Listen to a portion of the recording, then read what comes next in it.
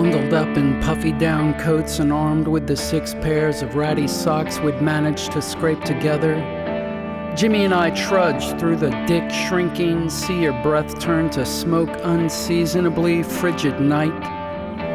All around us, snow fell plentifully, peacefully. It's a wonderful life, snow. We blinked non-stop to remove the falling flakes from our eyelashes, clumped along the highway shoulder, passing busted beer bottles, wrecked hubcaps, sheared off lug nuts, and spent bullet casings laced in icy white.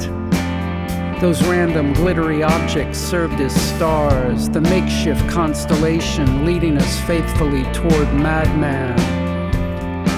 Once we reached the dirt lot across from his shack, I spied the surroundings. Had it been summer, the air would have been filled with the stench of street racer, burnt tire rubber, and the sounds of cranked stereos blaring from the muscle cars of those Third Lake denizens. That night, however, the accumulating blanket of snow tucked Blackwater into bed, made everything smell clean and sound so quiet. I shattered the serenity by calling out our signal. Julie's been working for the drug squad. Madman emerged from his shack. His flock of seagulls' dye-blonde hair was tucked beneath a Santa hat. In addition to his usual Sex Pistols-style jeans, he was sporting a McCloud-era corduroy jacket and Flashdance leg warmers, partially concealing his Doc Martens. Jimmy brushed a mess of curls from his snow-stung eyes to get a better look. "What a freak," he muttered.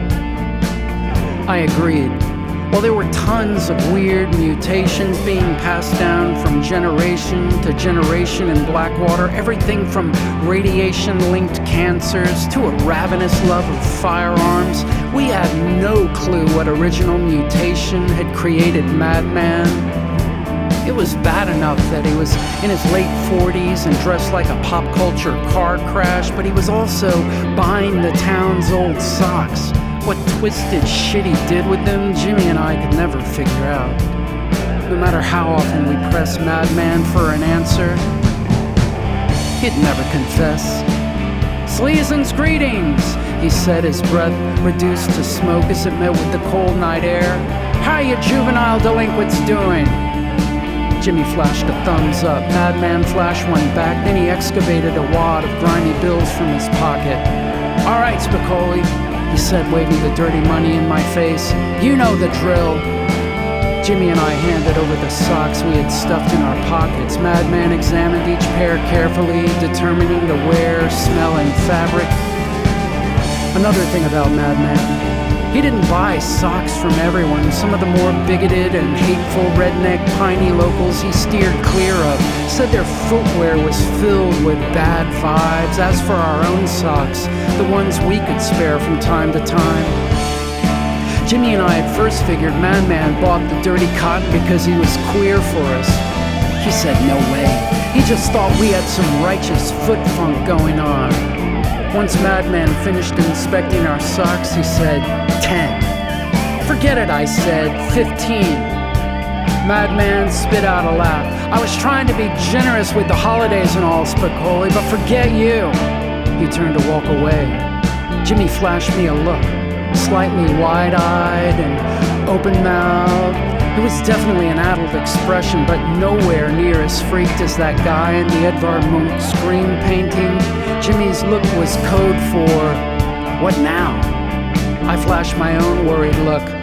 "We need booze." "All right," I called out to Madman. "Deal." Once we made the exchange, Jimmy and I schlepped down to the liquor store. We convinced some guy hanging out front to buy us a quart of Rolling Rock and a pint of off-brand schnapps. Per the agreement with his parents, Jimmy stayed drink-free until returning home. Not me. The rest of my evening was spent like all those fallen snowflakes. The more I drank, the more I drifted along in a dreamy white haze. Even when I stumbled to the ground, my fall was soft. I never felt a thing.